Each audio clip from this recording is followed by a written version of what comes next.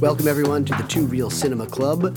My name is Andres Lorente. And I am James Rosica. And every episode on the Two Real Cinema Club, we watch two movies, a new movie and an old movie, and we try and connect the dots between the two. And this episode, so we're watching Blonde, the new Netflix originals feature, and comparing it with 1985's Insignificance by Nick Rogue.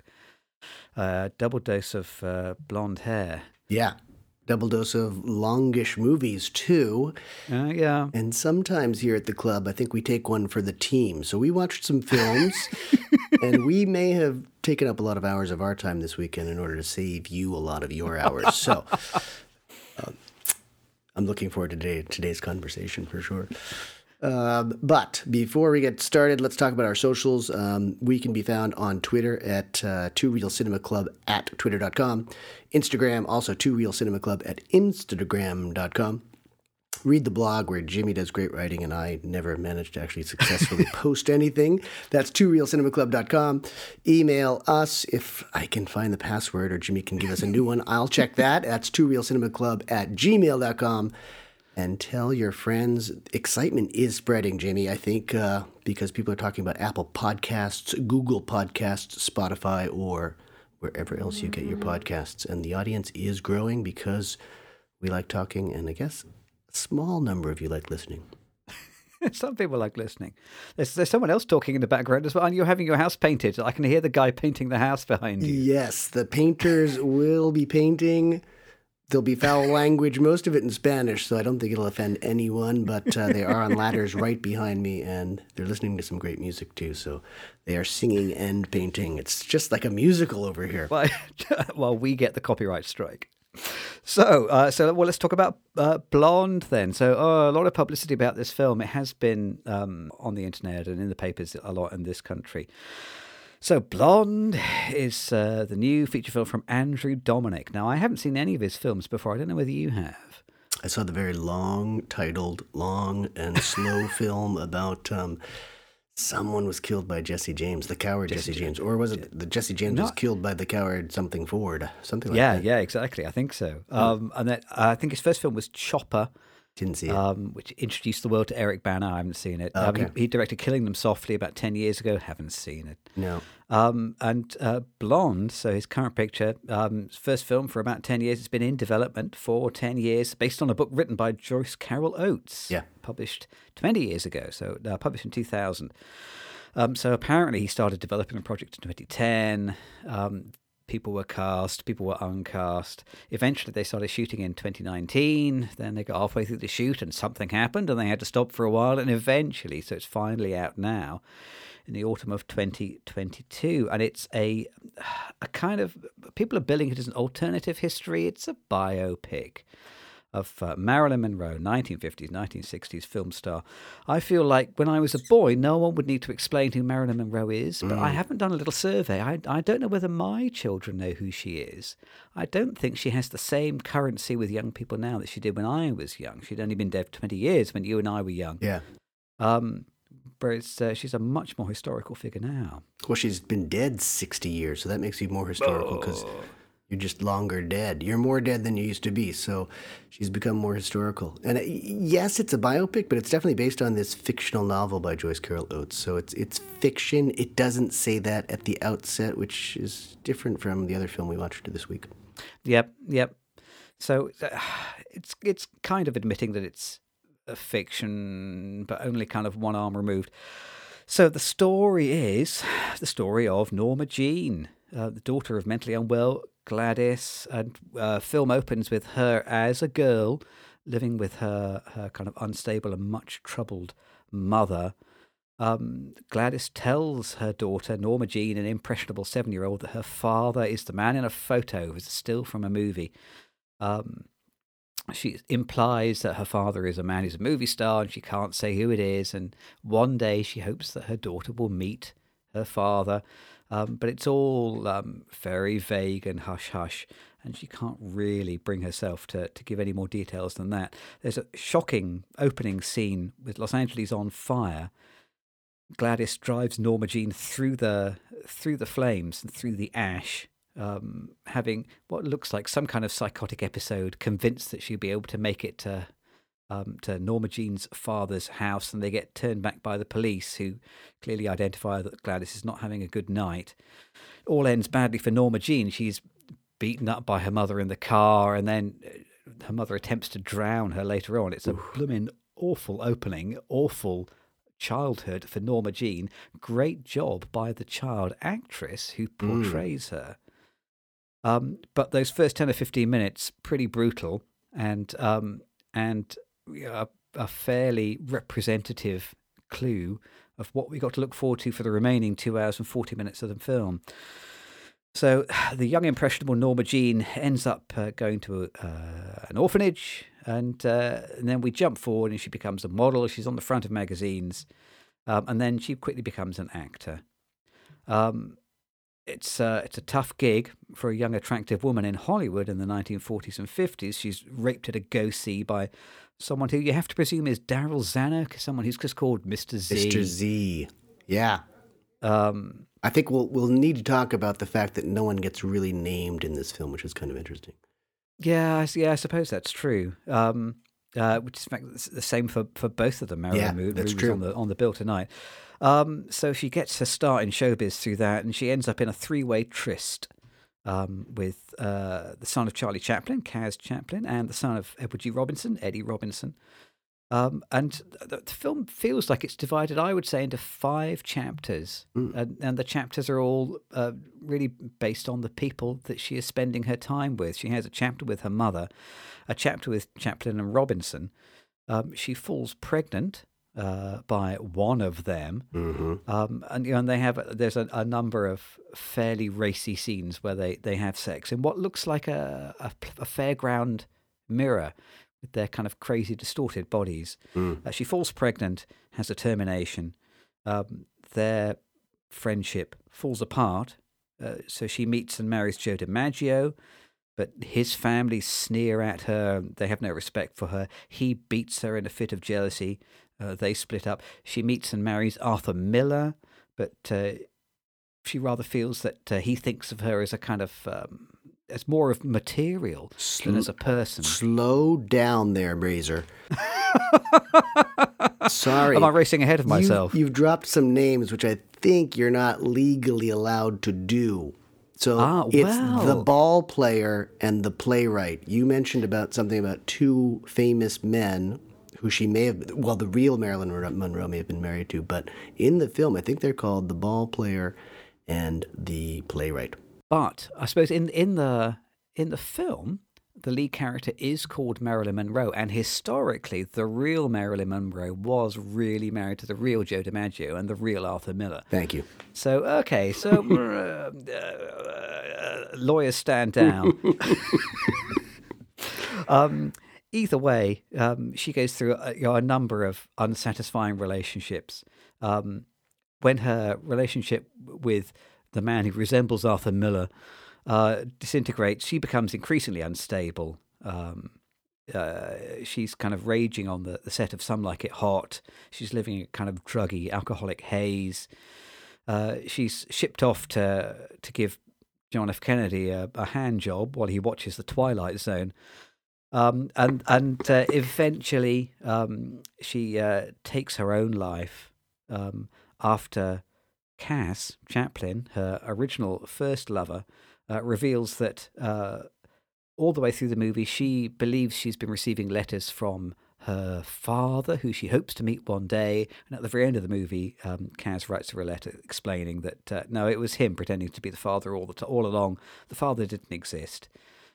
She feels directionless, takes a bunch of barbiturates, takes her own life.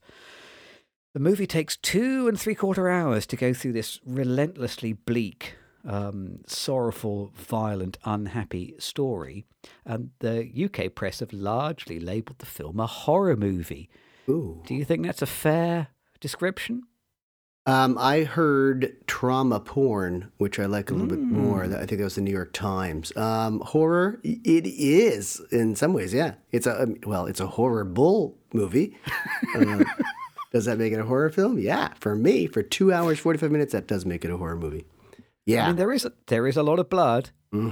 There is a talking fetus. There is a lot of violence. I mean, pretty explicit violence. Yeah. If not necessarily horror, it's terror, like you say. I know we like to talk about writing on the pod, so I mean, it would be nice to try and focus on some aspects of the writing of the story, and I think there are good scenes in this film. I think there is a scene where she meets alleged Arthur Miller, and they have a discussion about the characters in his play. Yeah. And about Chekhov, and I thought that was a nicely written scene. It's just a one-on-one scene, which I thought actually lent Marilyn's character a little bit of intellectual depth. I think there's a great scene where she meets Joe DiMaggio's family, who is kind of this family of Italians who are all just kind of like smirking and laughing at her and treating her as an underling. And she's kind of, gamely doing her very best to fit in with her husband's new family. And I think that also is a skillfully written scene. There are some good scenes and some well-written scenes, but that's not really the norm, I think. There is a lot of not quite such hot writing in this film. There's a lot of talky writing, I think. A lot of too much dialogue. There's I had to write some of it down here. There's a scene with Arthur Miller where... he says to her, "Every day since Maine, we're getting more and more distant. It's all the drink and drugs." They're not frightened about writing a scene where the characters explain in clear words exactly what the story is and what's happening. Yeah, well, as a playwright, I guess a playwright does that because they have to tell the story a little bit more than a filmmaker does. But it's ironic that they've got the playwright, not Arthur Miller, but the playwright, telling us what happened in some earlier scene in some other place. It's a classic mistake, I think. And there's a bunch of kind of terribly painful puns, I thought, actually. There's a scene that she's shooting where she has to hold a razor blade against her neck. And the director shouts, "Cut!" for the end of the scene. And we're supposed to be gobsmacked at the amazing irony of her holding a blade in her hand while someone says, "Cut!" Oh, isn't that incredible? Or one of the several scenes where she has a termination of pregnancy and she's driving in the back of the car and she goes past a stop sign. And she starts crying out, "Oh, no, wait, stop, I don't want to terminate the pregnancy." I did find a lot of that pretty painful. Yeah. Oh, God, there's another one, too, which is... I don't even know if I should repeat it. Oh, go on, repeat it. Oh. So it's after I think she's had a moment with the president and she's in the bathroom sort of recovering and someone's knocking on the door and she says, "Don't come inside." Dear. I don't think you would say that if you were on the toilet waiting and someone's knocking on the door. But you're right. You're paying very good attention to the puns. Yeah, it was, hard to digest. And it's a shame because I think there are a lot of elements of this movie which are pretty spectacularly great. But I don't think many of those relate to the script. I think the cinematography in this film is astonishing because it's incredibly mimetic. I feel like every famous still of the real Marilyn has somehow been... it's always been sort of deep faked. It's been recomposed into a moving image in front of us. It's something to do with the way the film stock and the lenses that they've used and the lighting really feels like some of these very famous photographs are just bursting out of the screen. Yeah, I agree with you. And then there's a bunch of kind of like clever trick shots. There's I think a lovely, elegant aeroplane trick shot where Marilyn, towards the end of her life, is kind of drunk and hazy and she's on an aeroplane, but the aeroplane set has been built on the side of an auditorium set, so she gets up out of the aeroplane seat and she's immediately in the auditorium for a theatre. And it's been very cleverly set up, and it's a wonderful, clever little shot.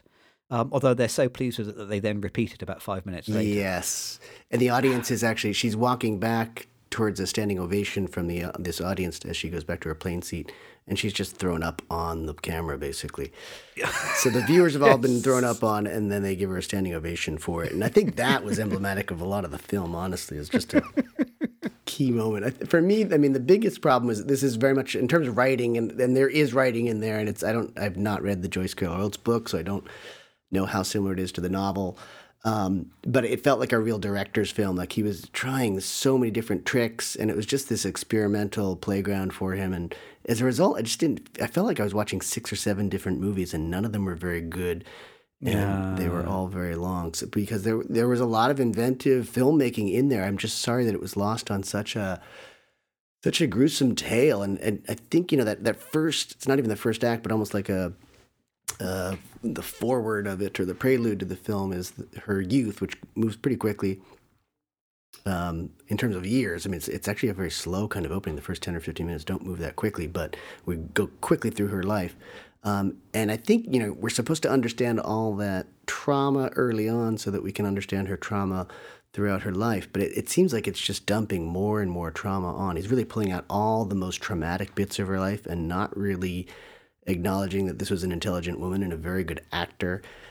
Certainly in a number of films she was great. And it really just sort of perpetuates this myth of her as a blonde bimbo and just so troubled and so pathetic. And I don't think we needed that again. I think we've seen that in films. And so as a result, I don't think it really doesn't hold together as a really complete film for me. It felt like a lot. I was watching a lot of different things. You're right. Some of it's brilliant, beautiful filmmaking, great cinematography. But in terms of telling me a good story about Marilyn Monroe or any actress, I don't think it does it, and it's just a shame that it does it within the context of a lot of people assuming this is really what her story was like. It's a shame that she's kind of she's only really allowed to want 2 things, isn't it? Which is her father and a baby. And that's like the extent of her psychological motivation. And yeah, she's allowed very little intellectual inner life. Which I think is much better done in our second film when we come to talk about Insignificance. But instead, I feel like she's just kind of pared down to either being a vessel for pain, or somebody who needs her daddy issues sorted out. Sure. Which is feels just like a real injustice to a complex and sophisticated real world character. She is kind of broadly used by those around her in the film, but I think she's also used by the camera and the audience in much the same way. Yeah. I think our viewing the film is only really reproducing the same kind of trauma that she's had to deal with in real life. What do you think the film is about? If you had to draw a line under a theme, what do you think is the theme that's going to come out here? Well, there's been so much talk about the sex, and I was getting, feeds in my stream that I'm reading about Ana de Armas defending the sex scenes and Joyce Carol Oates doing that as well. And it to me, I think it's about sexploitation, and it's very funny that it takes a sexploitation film of today to explore the sexploitation of the 1950s and 60s. I mean, that's what I come away with. That's the biggest theme I take away with. It seems to be about a very anti-abortion perspective as well. I mean, this is a very anti-choice film. And it's certainly not about historical accuracy. So that's another thing that it's about. I mean, there's the kind of the scene where the little fetus kind of talks to her and says, "Oh, please don't terminate me, Marilyn. Oh, it's so painful." It really feels like it belongs in a kind of, like a strange sort of religious fundamentalist cartoon to be shown to teenagers. An abstinence film or something, absolutely. Yeah, absolutely. A very strange tone to take. Yeah. And, and especially when you're dealing with cinema, it does annoy me that people making the film think that the best way to demonstrate this notion that a woman might really want a baby is for the baby to come and speak to her through her abdomen. Yeah. Whereas in the UK, at least, if any female member of the royal family even places her hand on her abdomen at any point during any public visit, the UK press takes off with a massive campaign about, is Kate pregnant? It's one of those thoughts which is so easy to transmit with a little bit of physical acting. It's such a strange way to over-egg the pudding by demonstrating that somebody wants a baby by having a talking baby inside them. Yeah. I was wondering, kind of the same as you, why is this film being made now? Why are we exploring this traumatic and challenging life of Marilyn Monroe in 2022? I was trying to figure out who would be 2022's equivalent of Marilyn Monroe, and I don't think there is one. I think in today's world, Marilyn is both everyone and no one. I don't think there is a single overarching international star who's held up above all others to be, the archetype of desirable femininity. And I think, if you live in an urban area these days, you're never more than 50 meters away from someone who's got an OnlyFans page, aren't you? I think this kind of notion of being a kind of a professional sex pot has been democratized to the nth degree now. And the internet means that, actually anyone can be a professional sex pot. It's, the option is there for the taking. Yeah, so that responsibility is not held by one famous actress alone. Yeah, exactly. So it makes you think, well, why? So what is this film about now? Well, I mean, obviously, I think there's so much sex and there's so much consequences of sex. I guess the pregnancies, the abortions, that it sort of has this inelegant marriage between sexploitation and potentially the risks of leading that very, very sexy life or something like that. I don't think it juggles it very well because it's so grotesque on both ends. Like the sex is very, very brutal, and then the abortion scenes are very, very brutal. So it's rough. I mean, I think that's probably what it almost does feel like this sort of this sort of I don't know, would the word be? I mean, this sort of study of sex and its consequences, I guess. That feels like, straight back to the 1950s. Doesn't it? Yeah, I mean, it really felt like that to me in many ways, yeah. As a British viewer, it was interesting to see John F. Kennedy turn up in a very unsympathetic light.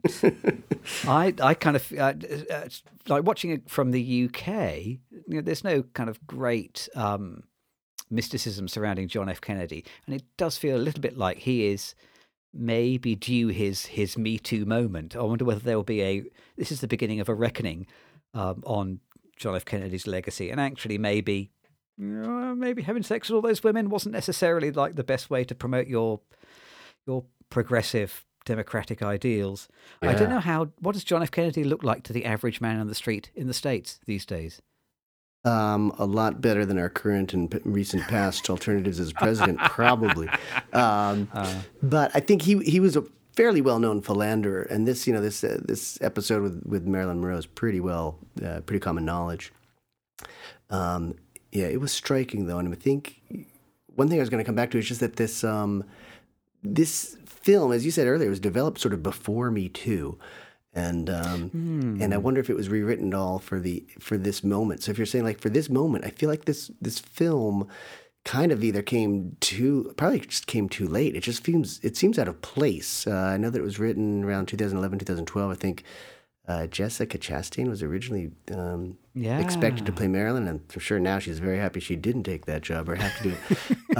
But it is definitely very pre-Me Too, and so it feels, and at the same time, it just happens to come out when abortion's such a hot topic over here right now. So its timing is like oddly perfect, but at the same time, it seems like the wrong movement for the moment, or the wrong film for the moment. I'm wondering if there were rewrites, starting around 2017 or 2018 to change it. It doesn't feel like there were any changes. It doesn't seem up to date in that way. I mean, I think the whole film, it's structurally very loose. It feels to me a little bit like a rough cut. It comes in at just under 3 hours. Yeah. And I feel like actually maybe there's quite an interesting 90-minute film in there. But, it still needs another 4 months of people to edit and maybe do a couple of reshoots and try and find the film, that's hiding at the core there. Yeah. I think I was just going to mention another theme that I think that we'd be remiss if we didn't mention. I think so much of it's about male gaze and male control of that industry at that time, and again, sexploitation. And I think that part does seem poignant to me because that is very, very post Me Too. I mean, that we're looking more critically at males in general. There are a lot of scenes in this film. There's one of the film openings that she's entering in, and all the people in the crowd are men just sort of gawking at her as she walks into the theater for a film premiere. And, as you said before, like a new look at even John F. Kennedy, who probably today would have been run out of office. It's kind of interesting because, we're really worried about presidents' private lives here. Bill Clinton was impeached for sexual acts in the Oval Office with someone other than Hillary, his wife. But and John F. Kennedy was kind of celebrated for it. So in the 20 or 30 years between those two presidents, a lot seems to have changed. But now we have to go back and I think reassess JFK and how we felt about him before. So. I'm glad you mentioned that scene about kind of the men baying at her as she goes into the premiere, because that was one of the most horrifying scenes, actually. Yeah. I came away thinking, have the men been digitally altered somehow? They seem to have these kind of enormous mouths and these kind of wriggling tongues. Yeah. It was just something which is just... Maybe it was just casting men with big mouths, but there was just something very disturbing about that sequence. I agree with you. I think that was probably my favorite scene because at first you just see the men gawking and booing and catcalling and shouting. And then eventually you see the limo with the playwright and Marilyn Monroe pulling up to the premiere. And you're right, every one of those faces looked like a 1950s or 60s man's face. You had the pork pie hats and all that. And none of those guys looked like they were, like recent actors or even alive today. It was really brilliant. I don't know how they did that, I think it was just great extras casting. It's a dark crowd. There's no one wearing anything colors. It's one of the black and white scenes.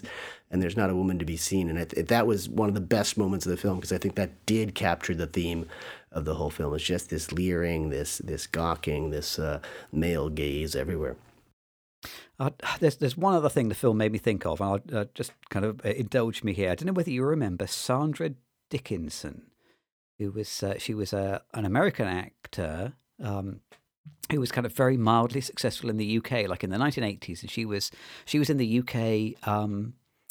Hitchhiker's Guide to the Galaxy television series, and she was married to Peter Davidson, who was a Doctor Who for a while. She was kind of headed a mildly successful sort of TV and film career in the UK, and she was a small American woman, very blonde hair, and she used to really trade on having this kind of breathy Marilyn type voice. Yeah. And whenever you saw her, she'd always have this same kind of sort of little girl lost, sexy girl, sort of breathy voice.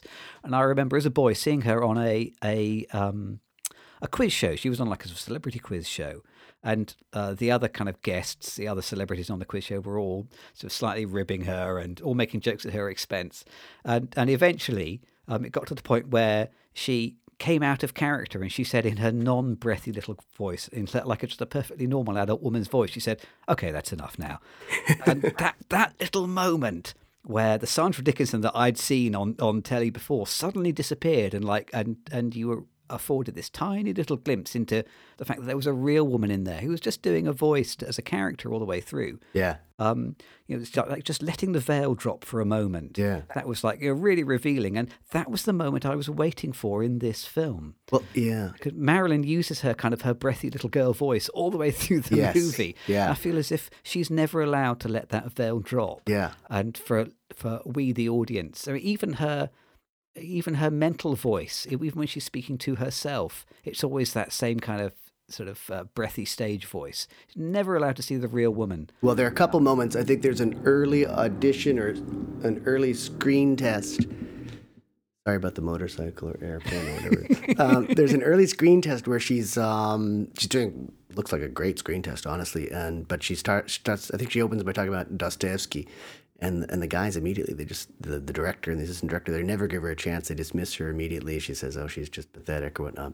And then later on, when she's talking to the playwright, she's talking about Chekhov a little bit and comparing his play to a Chekhov play. And that's when you see the non-breathy voiced and the I don't know, fully brained Marilyn, not the half-wit that comes through in much of the film, sadly.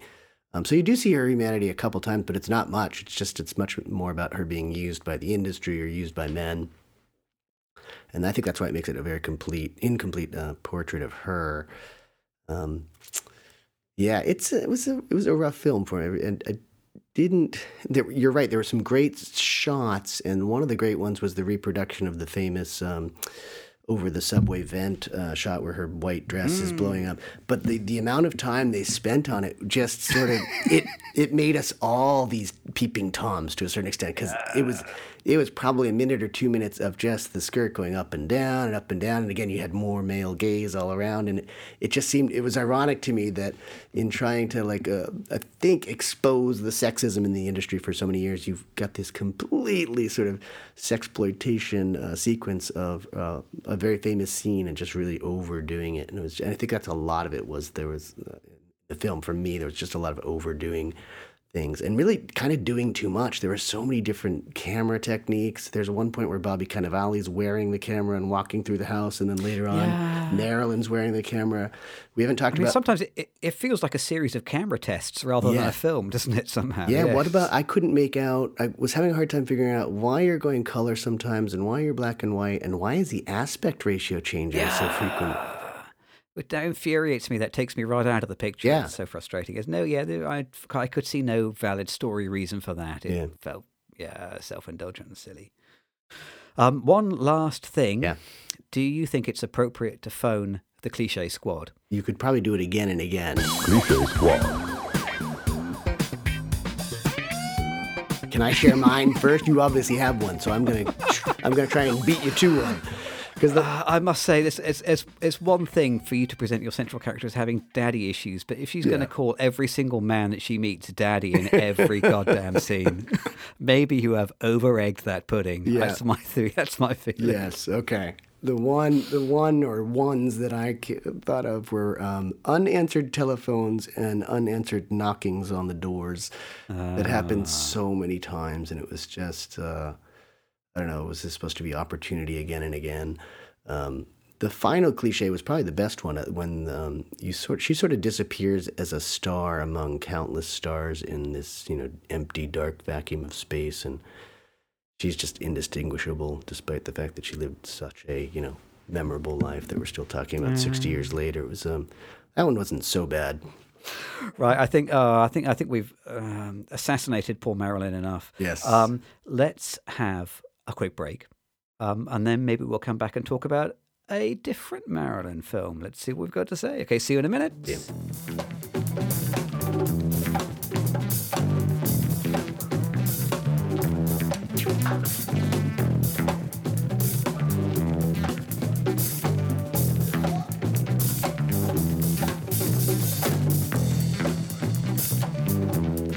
Andres, I got good news for you now. Not only are we film critics, but I'm happy to say the Two Real Cinema Club is also going to go into video game publishing.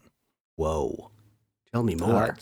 Absolutely. So now that Netflix are publishing video games, we're going to get on the bandwagon and do the same thing. I'm happy to announce this autumn we'll be releasing our first video game, which is Film Critic Simulator. You'll be able to play it on mobile or on PC.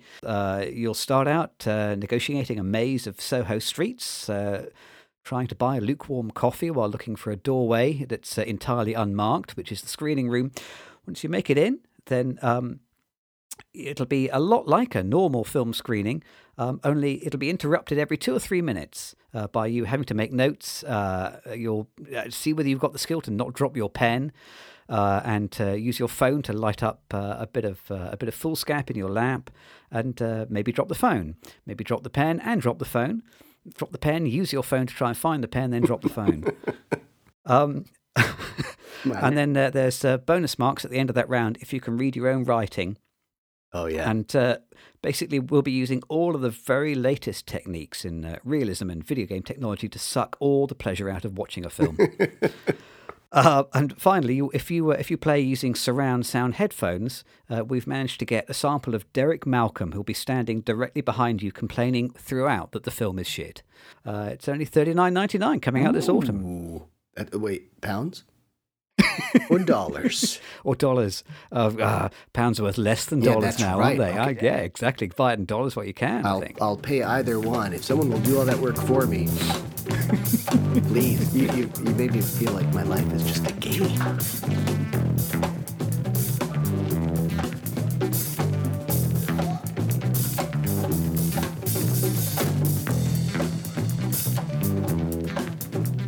And we are back for a double dose of the blonde. We're going to look next at Insignificance, which is, I think, 1985 film directed by Nicholas Roeg. Before we talk about Insignificance, I got to wait. It's a triple dose of a blonde, isn't it? Because Oh my God. we didn't get around to talking about it for blonde, but you've written a Marilyn script, haven't you? I have written a Marilyn script. Yes, I was asked to do it by our good friend and co-collaborator, Zis Papatzikis. But you must have been writing that about the same time they were developing Blonde. Yeah, you're right. Yeah, because I finished it around beginning of 2011, 2010, end of 2010, yeah. Haven't gone back to it and looked at the draft recently, but it was a lot of fun because it's technically going to be, it's supposed to be an animated film of Marilyn Monroe's life. And sort of zeroing in on that like 1960s area as well, but, some backstory and whatnot. But when he gave me the go-ahead to sort of think of it as an animated picture, I think that was a very liberating experience because you can sort of make anything happen. And I think he still really wants to get it made. I think with Marilyn Monroe, you get these like 5-year, maybe 6-7-year cycles where you'll hear nothing and then you'll hear a couple of films come out, see a couple of things come out. So there was the last cycle. Didn't Eddie Redmayne have a film where he was a sound person or a gaffer, or he was on a crew working with Marilyn Monroe? And I wanted to say that was the Michelle Williams one, but I'm not sure. And then there was a documentary at the same time. And right now we've got Blonde on Netflix. I don't know if there's something else out there or not, but it seems like every few years there's something new that comes out. So she gets a good long look every once in a while. But Foxy, which Zesis came to me with, so he had a lot of work already done, all the conspiracy theories and things like that. And he sort of gave me a pretty good outline, but then I went back and read some biographies of her and Arthur Miller and others and pieced the story together. So he gave me a lot of freedom, which was fun. It was a blast to write, honestly. Did you go fairly crazy with it? To a certain extent, yeah, because I wanted to place her in the context of all the stuff that was going on right around her death. So it was like the Cuban Missile Crisis was right around that time. Yeah. Andy Warhol was coming out, so we always imagined this sort of Roy Lichtenstein kind of pop art animation look. So that was really fun because, in terms of the movies and the art and the politics of the time, it was a lot of fun. So, and people like Bing Crosby are involved in there. Che Guevara has a line of dialogue.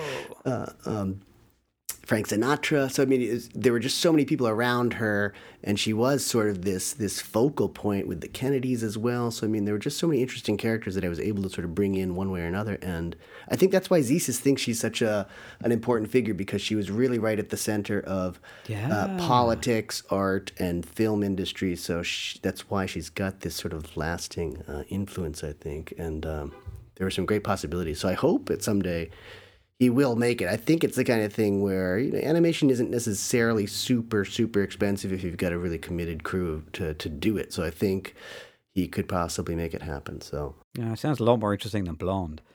Yeah. Well, and I think here you get a little bit of the mafia interest and maybe some Herbert Hoover in Blonde, but Foxy, we did a lot more of that. So that's why that Castro would come in and whatnot, because they were sort of so focused on the assassination of Kennedy and Robert Kennedy as well, getting involved with Marilyn Monroe, which was not in Blonde, and just the whole political edge to it. So she was a bright woman. She was definitely involved in politics and as well as in theater and in film. So, she's just an interesting character, and I don't think either one of these films does her a great amount of justice. So there is a bit of politics in Insignificance. So let's talk about Insignificance then. Okay.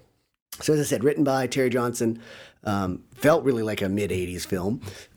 Stars Teresa Russell as the actress, Tony Curtis, who's actually kind of in Blonde as the senator, Gary Busey as the ball player, and Michael Emile as the professor. And these are stand-ins for Joe DiMaggio, Marilyn Monroe, and of course Albert Einstein. Yeah.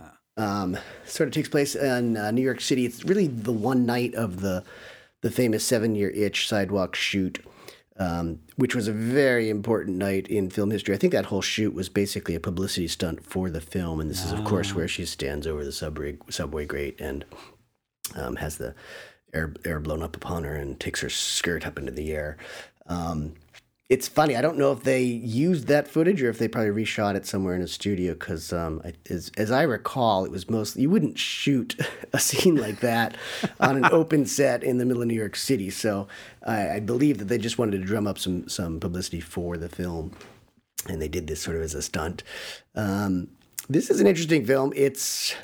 I don't think it's a biopic at all. I mean, what I liked about this film is at the outset it says there's a disclaimer at the beginning. I think it just said this film is fictitious or this film is a work of fiction, which Blonde does not do.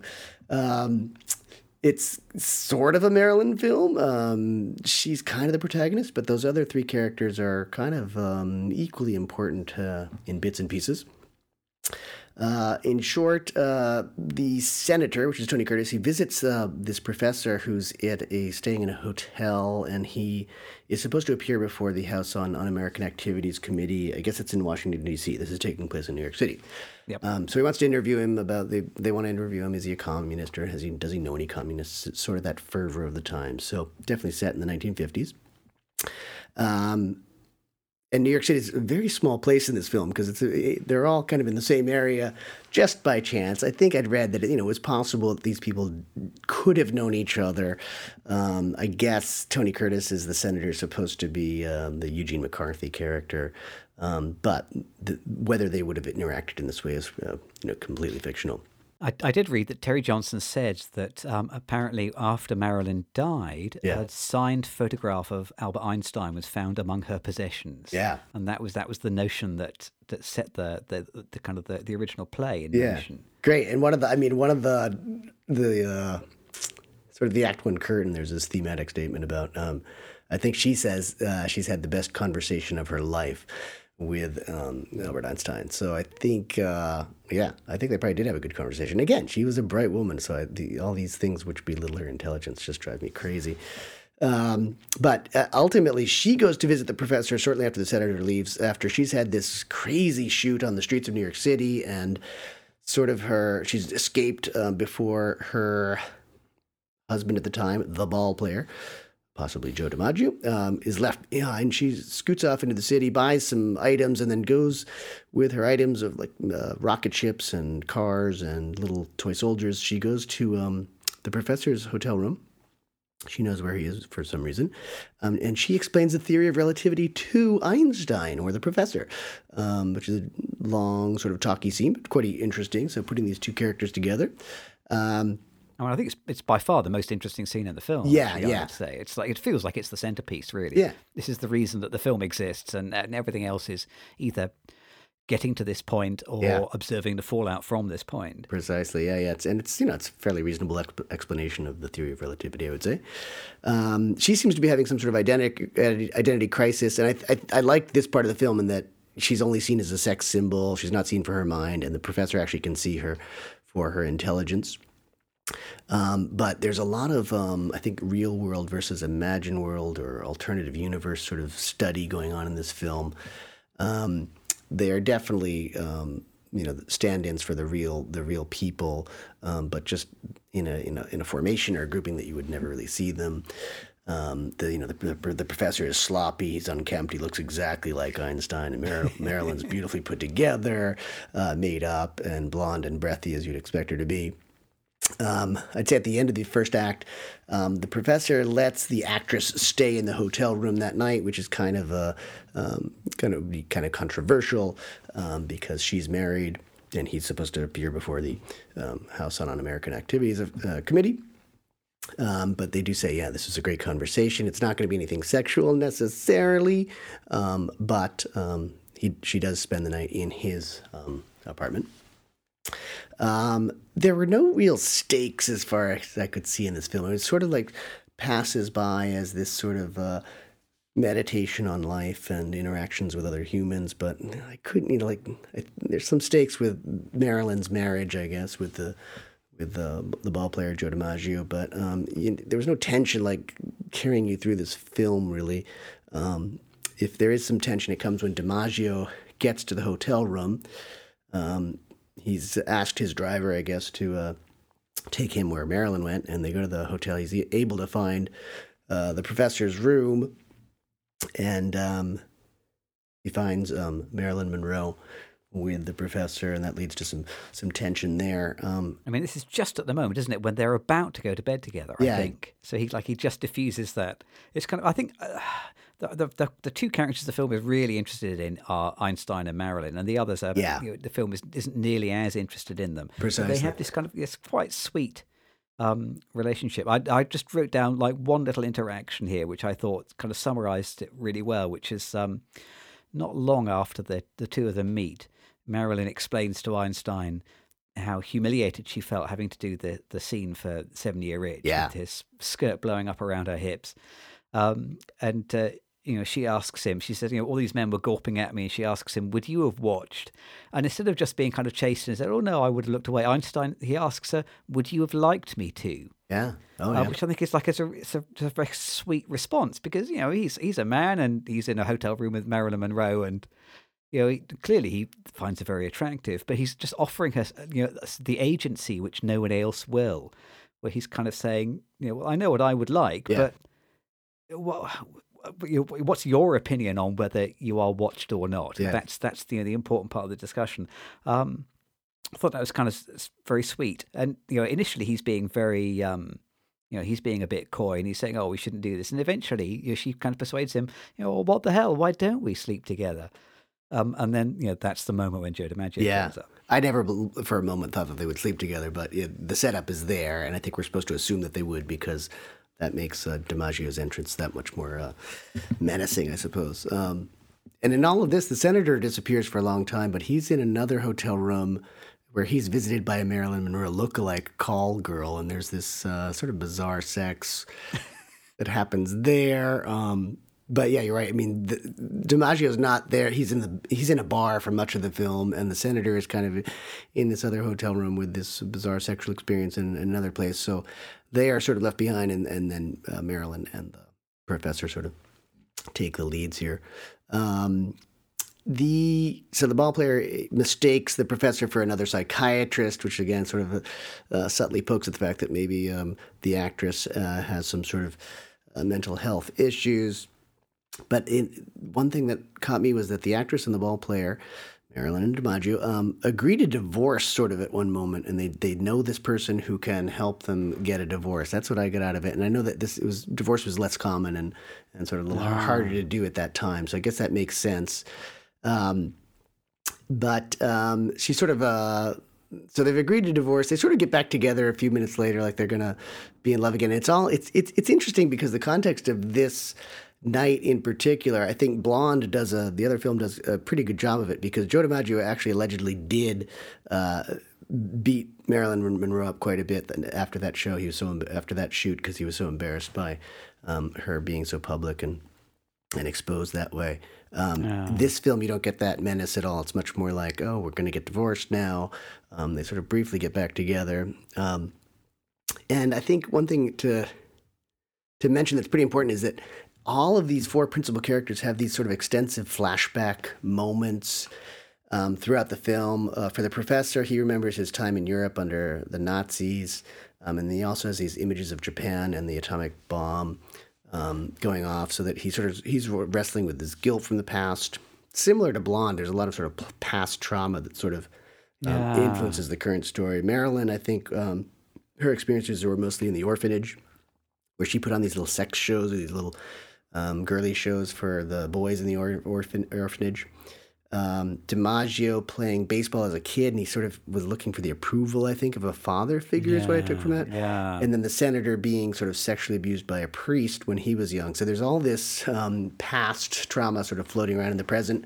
And it's usually done through just flashbacks. But we do get that exposition that way. They're kind of quite theatrical, stagey flashbacks, aren't they, as well? Oh, yeah. There's a lot happening. They're not short flashbacks. It's not like you just get a quick image. It's more like you get a 20 or 30-second sort of dreamy kind of flashback. They're done pretty well. But they are heavy exposition, I guess. There's a couple crazy scenes where the actor Will Sampson, who was Chief Bromden from One Flew Over the Cuckoo's Nest, is in an elevator, and he starts telling the professor that the professor himself is a Cherokee, and he's sort of inspiring the professor to rethink things, I guess. It's an interesting role. It's not like he was a hot actor at that time, but he was very big in One Flew Over the Cuckoo's Nest. And he's got a couple scenes where he sort of challenges the professor to his thinking, and then he goes upstairs on the roof of the rooftop of this hotel in New York City and sort of does some singing and chanting and about it. But it's an interesting cameo, and I think that's what it's supposed to do, is to get the professor thinking about things.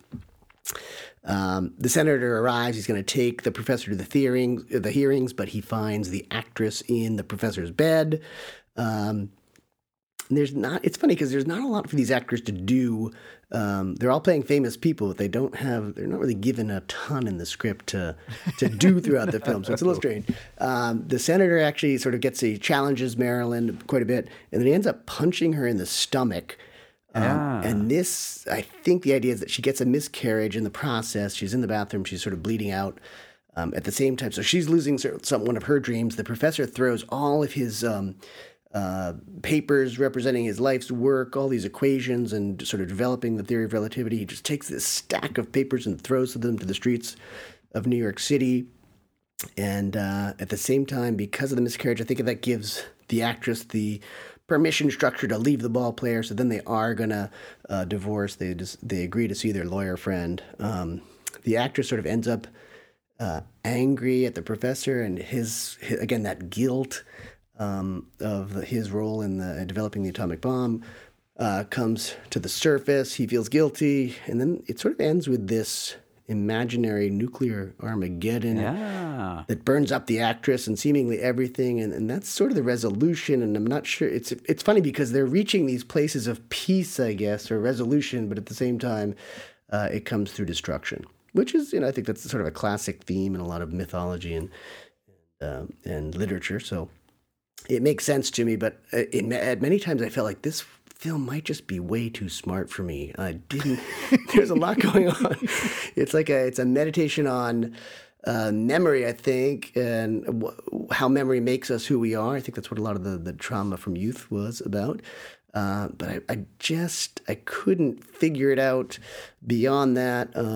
It's not a great film. I don't think I would recommend it for people to go out and spend. Probably it's an hour and 45 minutes or something like that.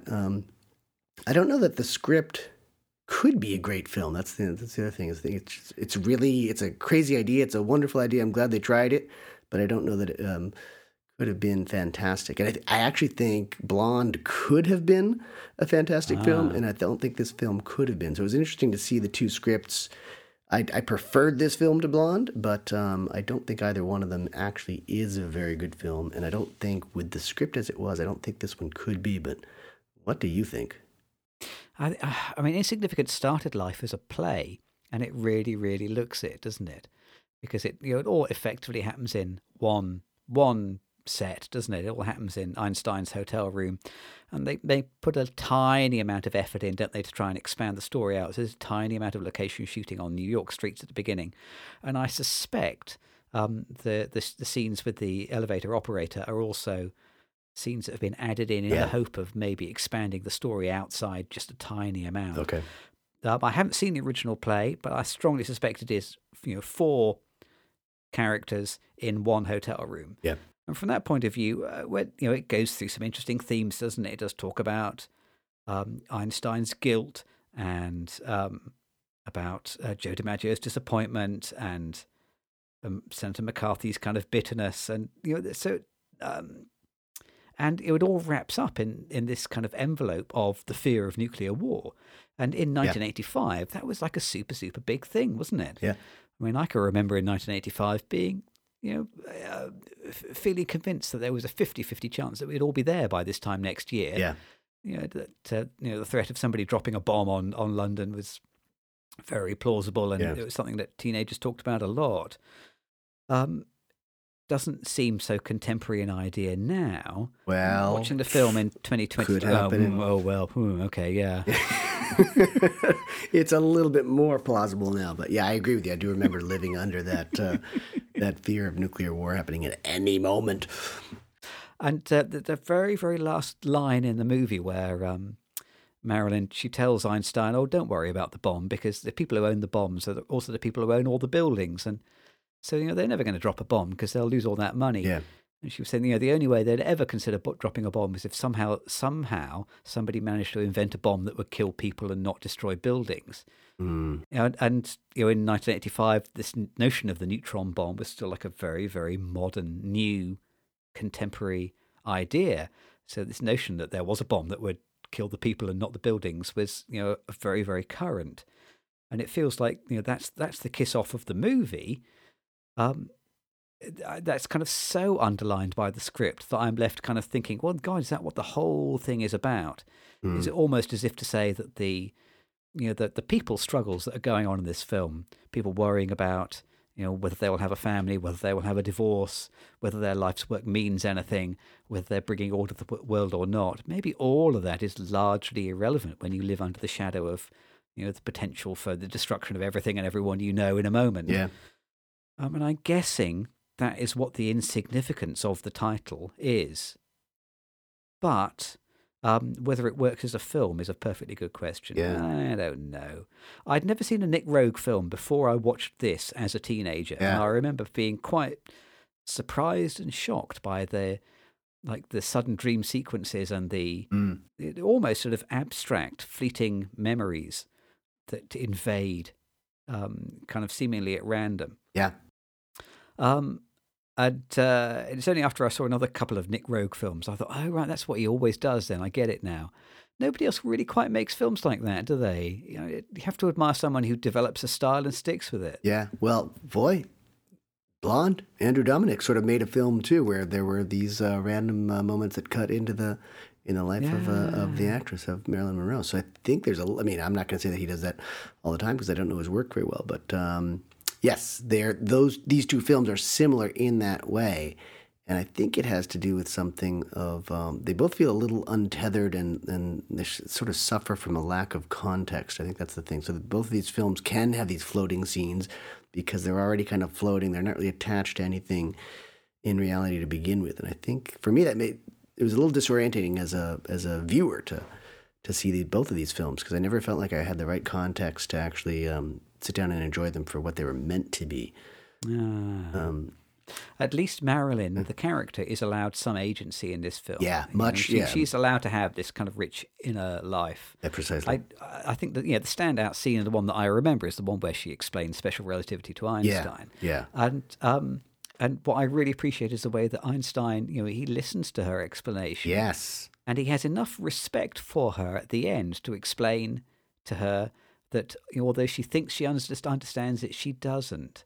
And that it's, that seeing what the consequences of the theory are is not the same as understanding what it is. And if you don't know the maths, you don't understand the theory. Yeah. But I like the way that he doesn't patronize her and say, oh, well done, you got it right. He treats her as an intellectual equal, and he says, well, that was great, but actually you don't understand it for these reasons. Mm-hmm. It's just nice to see her get a bit of respect and kudos, isn't it? Yes, and the entire time that she's explaining, he's sort of giddy, and he mutters a few things here and there, but he really lets her explain the whole thing to him, and he's smiling, and I think he really loves the fact that he's reached at least one person, and she's not one of the little people or the normal people, but she is one human being who understands his theory and can explain it back to him. So I did like that scene. The film really centers around that scene in particular.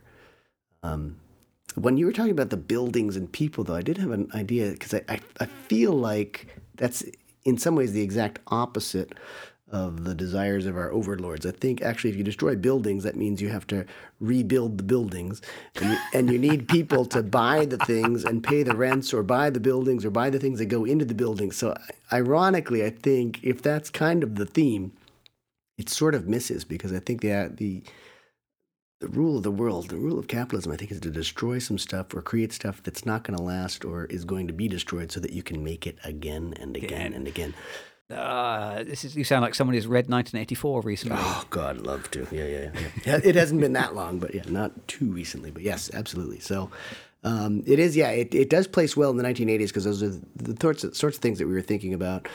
1985 is not very far from 1984, clearly. So I think the nuclear Armageddon was definitely on our minds, and that really is what this sort of leads up to bit by bit. I mean, you see it a bit more coming with the Albert Einstein reminiscences, but he definitely ends up with it. This one ends in fire. There's a lot of fire in Blonde too, but this one ends up with it. And I think Blonde had more fire in the beginning, although, boy, there was a fire during one of her abortions, I think. Oh, God, there was. Yeah, you're right. Yeah.